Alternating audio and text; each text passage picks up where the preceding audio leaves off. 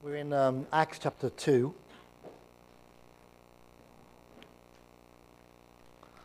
So we're following through in Acts, as you hopefully know, over the spring and the summer.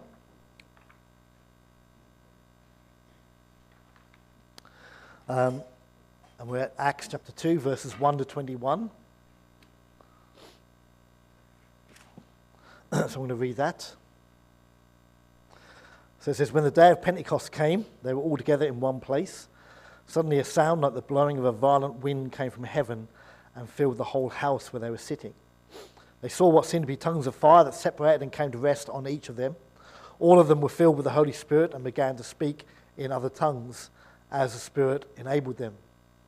Now they were staying in Jerusalem, God-fearing Jews from every nation under heaven. When they heard this sound, the crowd came together in bewilderment, because each one of them heard speaking in his own language. Utterly amazed, they asked, "Are not all these men who are speaking Galileans? Then how is it that each of us hears them in his own native language?" Parthians, Medes and Elamites, residents of Mesopotamia, Judea and Cappadocia, Pontus and Asia, Phrygia and Pamphylia, Egypt and the parts of Libya near Cyrene, visitors from Rome, both Jews and converts to Judaism, Cretans and Arabs, we hear them declaring the wonders of God in our own tongues. Amazed and perplexed, they asked one another, "What does this mean?" Some, however, made fun of them and said they have had too much wine. Then Peter stood up with the 11, raised his voice and addressed the crowd. "Fellow Jews and all of you who live in Jerusalem, let me explain this to you. Listen carefully to what I say. These men are not drunk, as you suppose. It's only 9 a.m. No, this is what was spoken by the prophet Joel. In the last days, God says, I will pour out my spirit on all people. Your sons and daughters will prophesy. Your young men will see visions. Your old men will dream dreams. Even on my servants, both men and women, I will pour out my spirit in those days, and they will prophesy. I will show wonders in the heaven and above. I will show wonders in the heaven above and on signs on the earth below. Blood and fire and billows of smoke. The sun will be turned to darkness and the moon to blood before the coming of the great and glorious day of the Lord.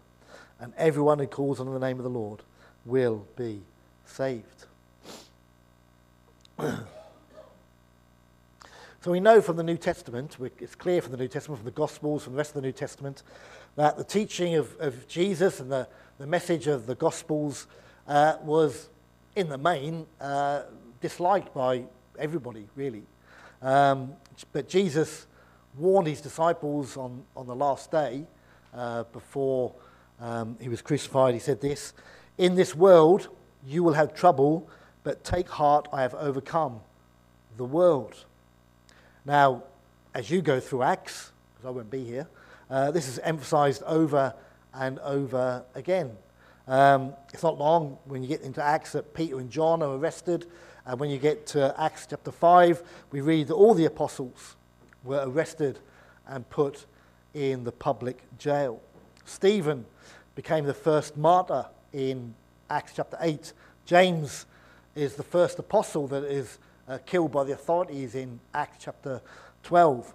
You're not going to get to Paul's journeys. You'll get to Paul's conversion, but Paul had his journeys from Acts 13 onwards, and in 2 Corinthians 11, Paul writes there about how he was, stoned and beaten with rods and all the different things that happened to him as he was persecuted for sharing the gospel. And here we are, we're 2,000 years later, 2022, and in our world today, there are still people who are physically persecuted for sharing the gospel, for believing in Jesus. People are still put in jail. People are still being flogged and hurt because of their love of the gospel. The world that we live in has always been hostile to the message of the gospel that Jesus gave us. But on the other hand, as we've seen recently, Jesus told us to go and make disciples. Jesus told us to go and be witnesses. It's not a choice. Jesus didn't give you a choice to go and make disciples. Jesus didn't give you a choice to be a witness. It's a command from him to go and do that if you're a Christian. But because we know that the world is hostile to the gospel, and in reality, if we're all honest, we could all do without the trouble that Jesus spoke about on that night before he was crucified, we all tend to be quite shy of sharing the gospel, if we were totally honest with ourselves. So how do we overcome that? Well, the church has devised lots of different courses, lots of different techniques about how you can share the gospel. But one thing the church can't do is help you overcome the fear factor. When we were doing the Passion for Life studies, we thought about crossing the pain line. How do you cross the pain line? How do you get over that line of trying to share the gospel with other people? And that factor exists within everybody, all of us. And I even suggest it existed in the early church. Last week we thought about the back end of chapter 1, 10 days between the ascension of Jesus and Pentecost.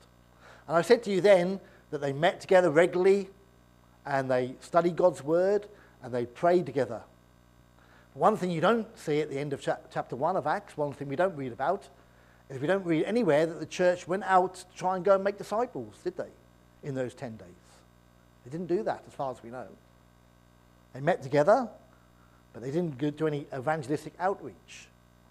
It wasn't until after Pentecost that the church went out to spread the gospel.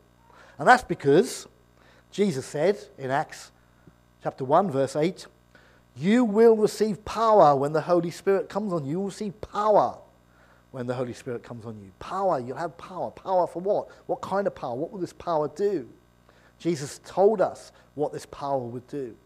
Because after that, he says, "You will be my witnesses." You will be my witnesses. So how do we overcome our fear of sharing the gospel? How did the early church overcome their fear of sharing the gospel? Not through courses, not by techniques at all. They only did that through the power of the Holy Spirit as he came upon them on the day of Pentecost. And that's the story that the day of Pentecost has given to the church for the last 2,000 years. If you need power to reach out for Jesus, you need the Holy Spirit to give you that power, to be that witness. You must rely on the Holy Spirit, and only on him. He must work in our lives. We must have that work. We must know his presence. And what this message is today is all about, is about how we look for that more in our lives, how we become more fully filled, if you like, with his presence in our lives. So I have 2 points for you, and the first one is the baptism of the Holy Spirit. The baptism of the Holy Spirit. Now, the phrase, the baptism of the Holy Spirit, has received a lot of negative connotations, maybe in the last 50 years or so, but that's exactly what happened on the day of Pentecost. In Acts 1, verse 5, Jesus said this, "For John baptized with water, but in a few days you'll be baptized with the Holy Spirit." You'll be baptized with the Holy Spirit, Jesus said. We're told, as I said last week at the end of Luke, that the early church, Luke says there was 120 of them, met regularly at the temple. Pentecost was an important celebration for the Jews. It's one of the 3 festivals that they celebrated, main festivals that they celebrated during the year. Those festivals are detailed in Deuteronomy chapter 16. This festival then is designated the Feast of Weeks. It celebrated the gathering of the harvest. But after the exile to Babylon and in the period between the Old Testament and the New Testament, it got this new name, Pentecost. That's because Greek became the trading language, as you're probably all aware of, for the sort of Near East in those days. And the word Pentecostus means 50th. And so a Jew was meant to count off the day after 7 weeks. So you had Passover, then you count off 7 weeks, and then the day after that is when the Feast of Weeks started, and they therefore changed that to Pentecost after the Greek word, the 50th day. But the meaning of it is still found here. It was to celebrate the ingathering of the harvest. And maybe you don't know, but when you get to the end of Acts 2, which you're going to at the end in a couple of weeks, when Jeff Higgins comes, you'll see when the church grew from 120 to over 3,000 on this day. The harvest started to be gathered, as the Spirit came upon God's people and they started to speak out the gospel, then that great gathering of souls started for the church. It's still going on today.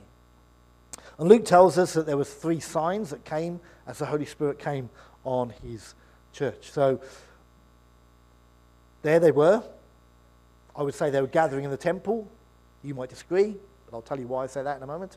They were gathering in the temple, as Luke tells us, the church, and then these 3 great signs came. We're told the first one was the sound of the blowing of a violent wind. So it wasn't a blowing wind per se, just the sound of the wind.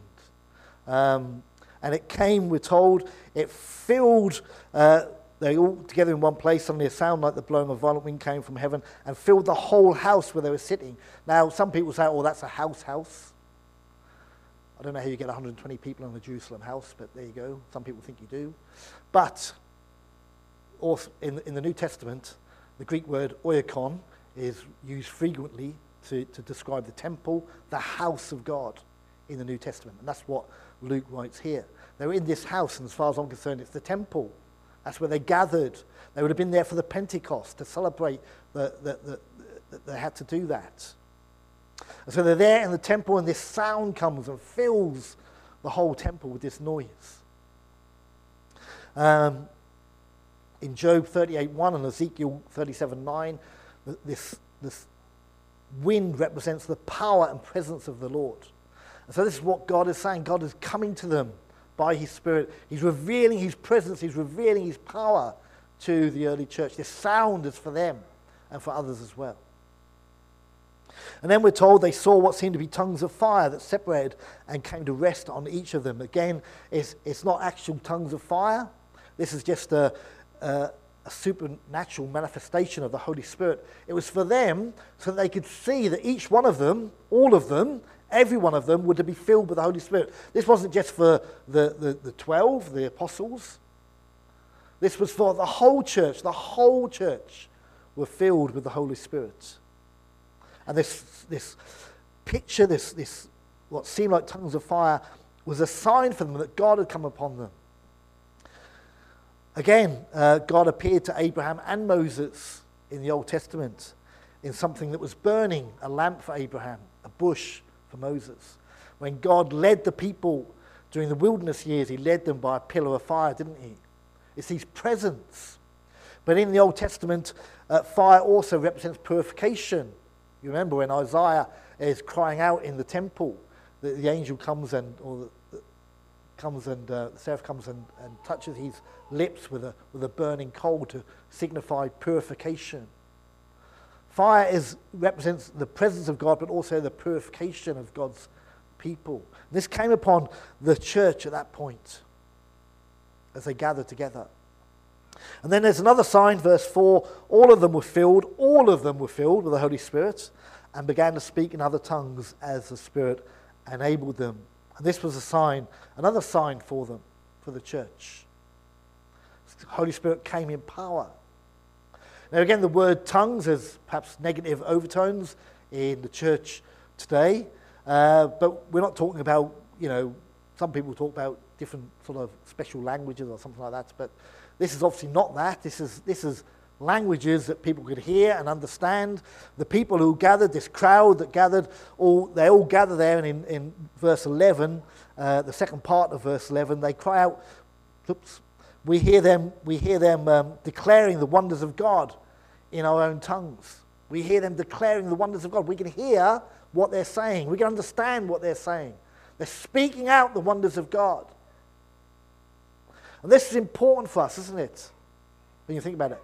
When they were filled with the Holy Spirit, they could do nothing but speak out the wonders of God. They had to speak out for God. They had to do that. Now we come to why they speak in other languages in our second point. But it's important to remember this. To speak out for God, we need God's Spirit to help us do that. In chapter 4, verse 31, we see a similar thing happening after they prayed. So once they're together again, after they prayed, the place where they were meeting was shaken, and they were all filled with the Holy Spirit and spoke the word of God boldly. How do we speak the word of God boldly? We need to be filled with the Holy Spirit. This is what Pentecost tells us. This is what the Bible is telling us. How do I get over the fear factor? How do I speak God's word boldly? How do I speak it with clarity? How do I share my faith with other people? Well, on your own, you can't do that. You're pretty rubbish. I'm rubbish. You're rubbish. We'll all do that. We need the power of the Holy Spirit to do that. That's what we need. We need his baptism. We need his infilling to help us to do that. This is what happened for the church. They were filled, we're told, with the Holy Spirit. And they could do nothing but declare the wonders of God. So the Holy Spirit came on them and baptized them. And then secondly, this morning, our second point, we see the witness of the Holy Spirit. It was the Holy Spirit, as I say, who gave them this opportunity to witness. He gave them the power to do that. They weren't doing it by their own accord. They needed his power. He helped them to reveal who God is. And Luke tells us why it came in these different languages in verse 5. Now they were staying in Jerusalem, God-fearing Jews from every nation under heaven. So this was Pentecost. It was a feast, a festival. In Deuteronomy 16, verse 16 and 17, we're told this. 3 times a year, this is what God said to his people, 3 times a year, all your men, all Jews, all Jewish men, must appear before the Lord your God at the place he will choose. The festival of unleavened bread, that's Passover, the festival of weeks, or Pentecost, and the festival of tabernacles. No one should appear before the Lord empty-handed. Each of you must bring a gift in proportion to the way the Lord your God has blessed you. So Judaism has spread across the sort of Near East. You know, there'd been the exile. People had left and had gone to different places. There were Jews in all these different places now in Europe and in North Africa and all the way down to Arabia and so on and across towards, still in Persia and places like that. There were still Jews. And every year when the festivals came, the Jews would come to Jerusalem, and it's thought that the population of Jerusalem would swell to up to 10 times the amount of people, up to 1.5 million men, mainly men, but other women would come as well to Jerusalem for the festivals. And all these people are gathered because it's Pentecost. It's time to be in Jerusalem. It's time to celebrate again. And so they've come from all these different places that we read about, and Luke gives us an extensive list, doesn't he, of places. And this gift of tongues is for them. It's not for the disciples or for the church. It's for them. It's for them to hear and understand that something different is happening, something new is happening. They were mingling in the temple as they should have been. They were there to offer bring their offerings as I read to you in Deuteronomy. And then there's this great disturbance in the temple. You're gathered, and you're like here in church, and you're here, and there's a great disturbance, this sound like a violent wind coming. And before you know it, there's this noise. People speaking out the wonders of God as the Holy Spirit came upon the church.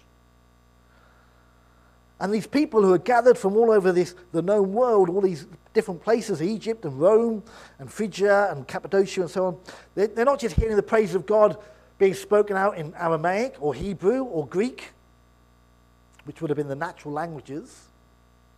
They hear them being spoken out in their own native languages.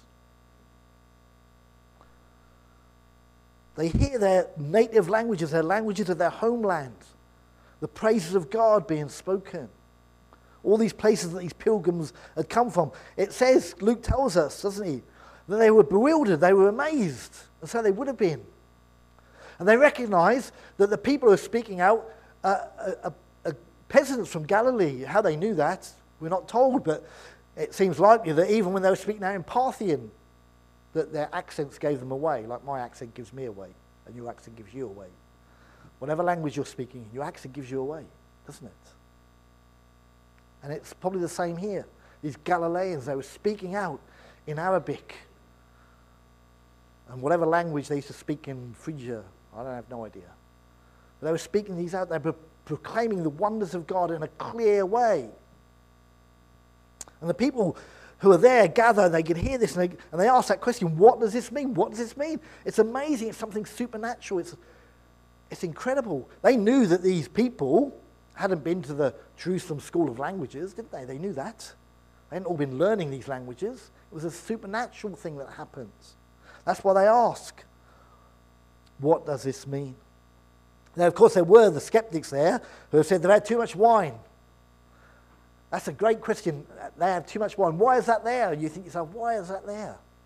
And that's there because it gives Peter the opportunity to stand up and say, whoa, hold on a second. No. It's only 9 o'clock in the morning, guys. We've not been drinking wine. This is something different to that. It gives him the opportunity to address the crowd, doesn't it? Before he preaches the gospel, he shares the truth of God's word with them. And he shares about a well-known prophecy, a prophecy that's found in the book of Joel. Now, Joel's book or prophecy centers on the day of the Lord, the end times, the great day of the Lord.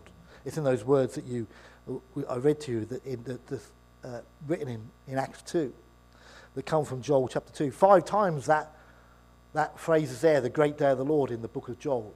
He talks about that. He talks about judgment on God's people of Israel, but he also talks about the judgment on the nations before the great day of the Lord. And these verses come from Joel chapter 2, verses 28 to 32. And perhaps another verse is perhaps as famous as those that we know as chapter 2, verse 13, which says this, rend your heart and not your garments. Return to the Lord your God, for he is gracious and compassionate, slow to anger and abounding in love, and he relents from sending calamity. So God, in that prophecy, God gives the people the chance to repent of their sin, to come back to him, to turn to him. It's after that little section that starts with rend your heart that then Joel says this. Verse 28 of Joel 2 says, and afterward I will pour out my spirit on all the people. Peter changed that himself to say, instead of saying afterward, he says in the last days. And the reason he does that, because Peter knew the context of Joel's prophecy. Joel's prophecy was before the great day of the Lord would come, the end of time when the Messiah, Jesus, would return. But after, God gave everyone the means to rend their heart. So God gave everyone the means to rend their heart. He gave us Jesus Christ. And before the great day of the Lord, this is where that prophecy fits in. Which is why Peter says, in the last days. The last days start at that point. We are in the last days. Thought about that in Revelation last year. What Peter says is, between the death, resurrection, ascension of Jesus Christ, and before he returns, we are in those last days. These are those days now. And that's why he says in the last days. He's speaking out. He's saying to them, look, this is what Joel said was going to happen. God has given you the means to rend your heart through Jesus Christ. And now there's a period where, quite simply, everyone who calls on the name of the Lord will be saved. You have a period now. Because what we note here, don't we, what's quite interesting about this is that when Peter got up to speak, he didn't say, this is fulfilled, did he? This is fulfilled what was said through the prophet Joel. That's often what we read in the New Testament. This is what is fulfilled through the prophet Joel. But he says, no, this is what is spoken by the prophet Joel. He says that because there's things in that prophecy that are yet to come. Verse 19, I will show wonders in the heaven above and signs on the earth below, blood and fire and billows of smoke. The sun will be turned to darkness and the moon to blood before the coming of the great and glorious day of the Lord. Jesus Christ said in Matthew 24, 29 and 30, immediately after the distress of those days, the days where blood and fire and billows of smoke, and we've thought about that in Revelation last year, so I'm not going to go over it again, when the time is coming to its end and the world is coming to its end, when there'll be all these wondrous signs on the earth of how it's coming to an end. Well, Jesus said, immediately after the distress of those days, Jesus said, the sun will be darkened and the moon will not give its light, the stars will fall from the sky, and the heavenly bodies will be shaken. Then will appear the sign of the Son of Man in heaven, and then all the peoples of the earth will mourn when they see the Son of Man coming on the clouds of heaven with power and great glory. So between the birth of the church and before the coming of Jesus, this is that period that Joel was talking about. And through that period runs an unbroken thread.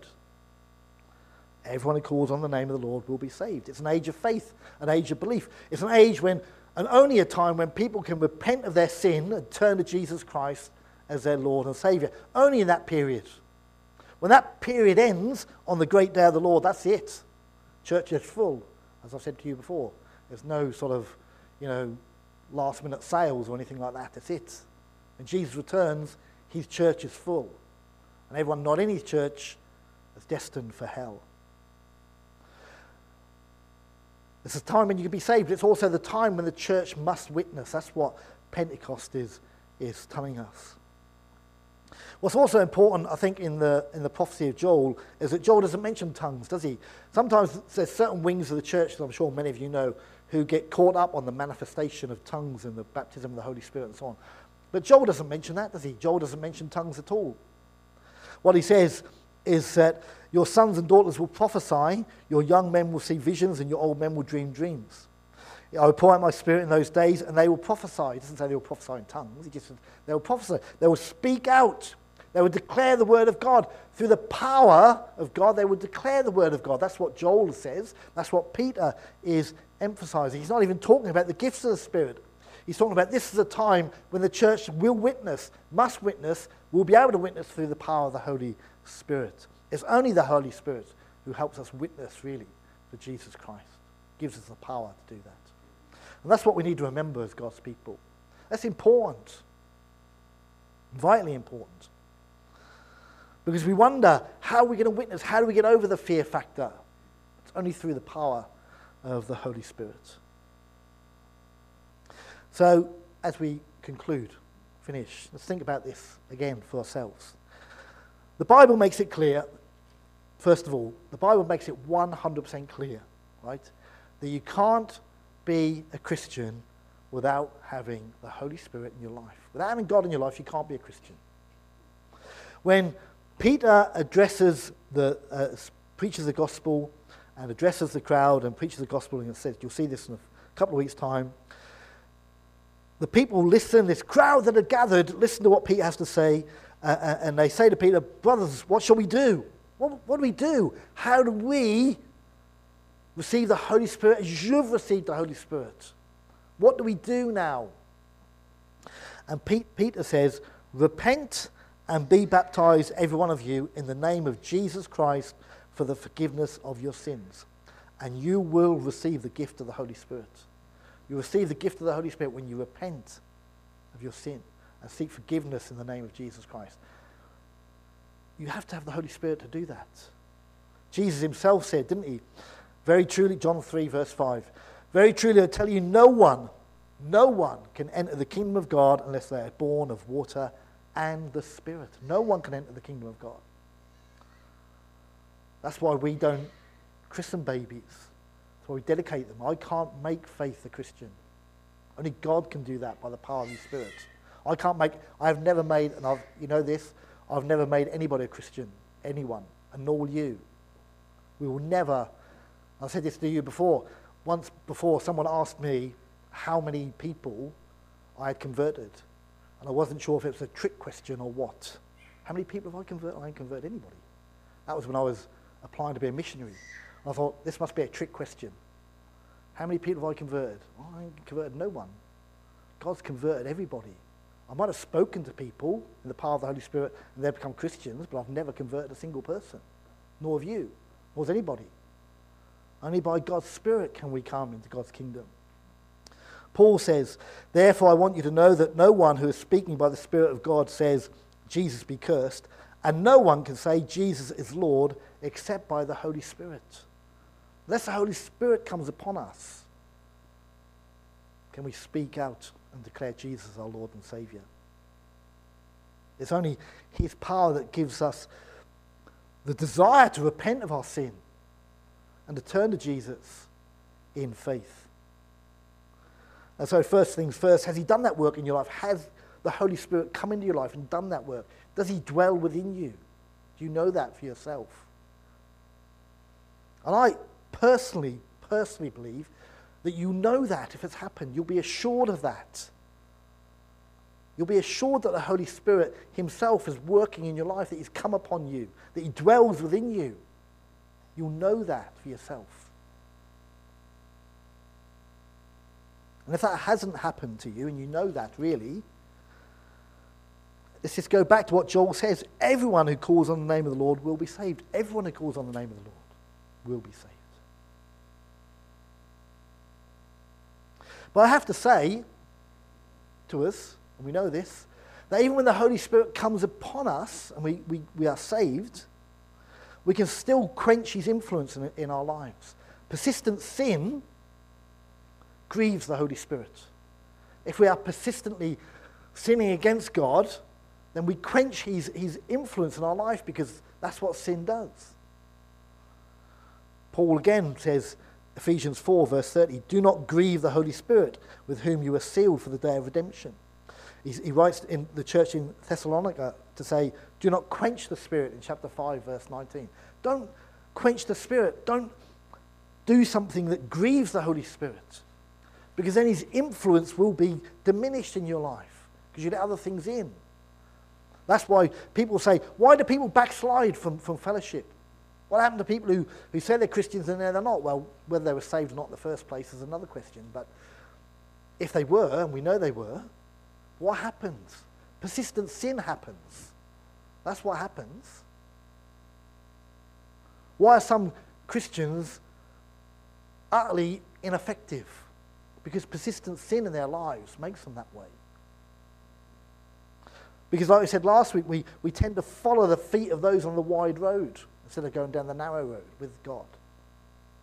We have to be aware of that. We have to be aware that persistent sin in our life is not grieving the Holy Spirit.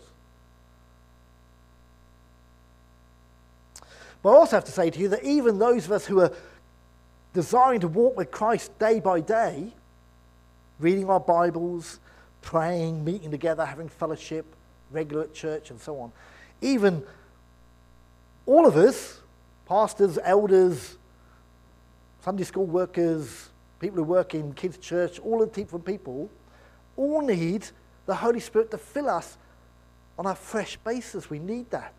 We need to desire that. And that's clear from Scripture as well. I've already read that to you. The church met together on Pentecost, and the Holy Spirit came and baptized them all of them. Now, we don't know how far we get in time, but we're going to have to turn over a few pages to chapter 4, verse 31. I've already read this verse to you, where they're meeting together, the believers are meeting together and praying. And it says, after they prayed, the place where they were meeting was shaken, and they were all filled with the Holy Spirit. Well, hadn't they been filled with the Holy Spirit on Pentecost? Yeah, they had. But they were filled again. They needed that fresh outpouring of God's Spirit in their lives. Things had happened in that intervening period. You know, that people had come into the church, new people had come into the church, but then there'd been problems. Peter and John were arrested. And there'd been agony and different things that had happened. And there'd no doubt been problems in the church, just like there is in all churches, because we're all sinners saved by grace. And God pours out his Spirit again. That's why Paul writes this in Ephesians 5:18. Do not get drunk on wine, which leads to debauchery. Instead, be filled with the Spirit. Be filled with the Spirit, he says. That's the reasoning behind the words of Jesus in John chapter 7, where he says this, on the last and greatest day of the festival, Jesus stood and said in a loud voice, let anyone who is thirsty come to me and drink. Whoever believes in me, as Scripture has said, rivers of living water will flow from within them. By this he meant the Spirit, whom those who believed in him were later to receive.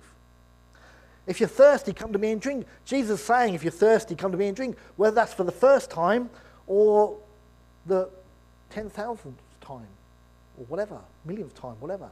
Keep on coming to be filled. Come to me if you're thirsty, Jesus says. If you need the power of the Spirit in your life, come to me. The psalmist writes, doesn't he? Psalm 42, verse 1 and 2.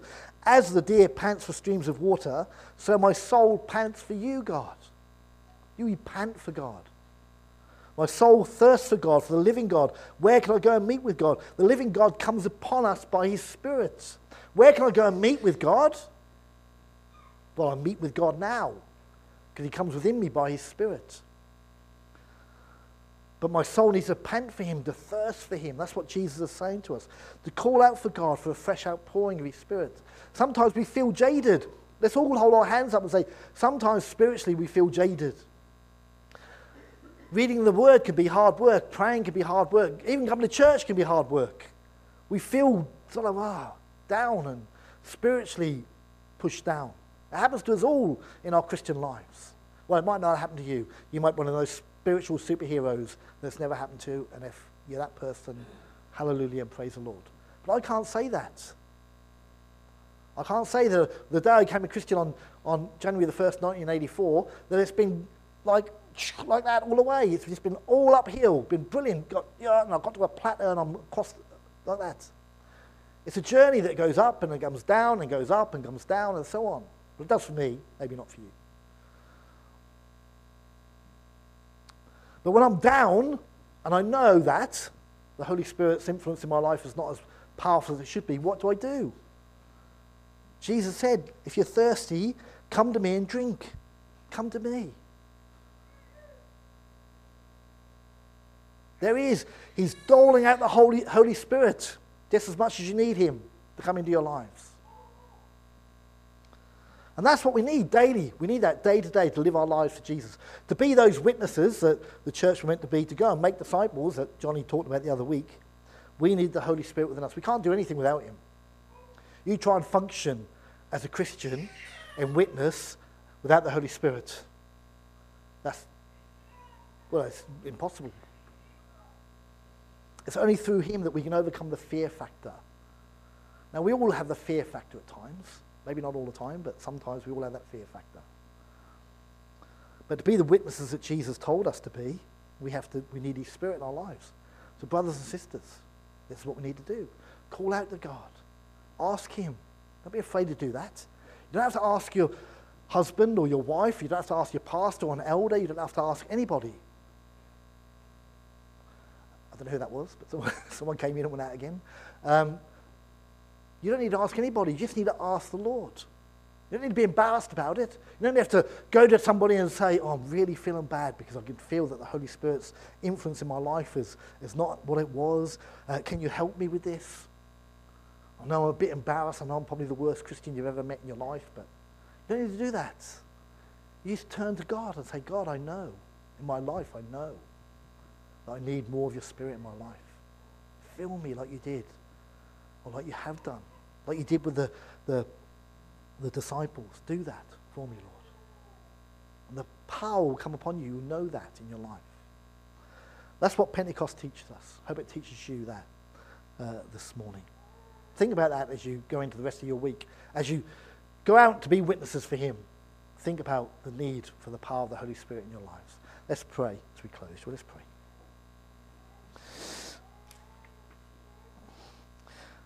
Heavenly Father, let's come to you now, Lord. Lord, I know in my life that there's times when you just need that fresh outpouring of your Spirit in my life, Lord. And if there's people here this morning who feel the same, I pray, Lord, that they would have the boldness, Lord, just to come before your throne of grace and to seek you and to ask you. Lord, you said, if anyone is thirsty, come to me. Lord, and there's times in our lives, I'm sure with all of us, when we are thirsty. And I pray, Lord, that we would learn from this.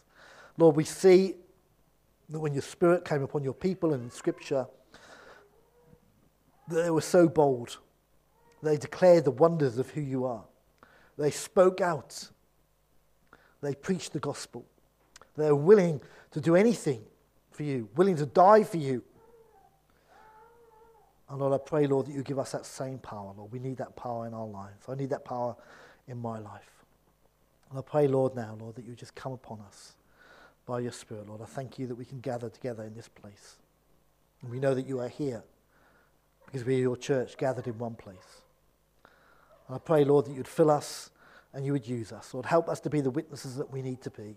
Lord, wherever it is we go, today, during the week, Lord, whatever it is we do, I pray, Lord, that you will help us to give us the power to witness for you. I thank you for your church, Lord. I thank you for the day. I thank you for Faith again, Lord. I just pray for her, Lord, as she grows up, Lord. I pray, Lord, that she would learn more and more about you. And again, we pray, Lord, for her young life, Lord, that she would give her life to you, to your Son, the Lord Jesus Christ, as her Saviour one day. And Lord, if there's anyone here, Lord, older than that, and they don't know Jesus as their Saviour today, I pray, Lord, that you speak to their hearts, challenge them, and encourage them by your Spirit to come into your kingdom. For we pray this all in Jesus' name. Amen. Amen.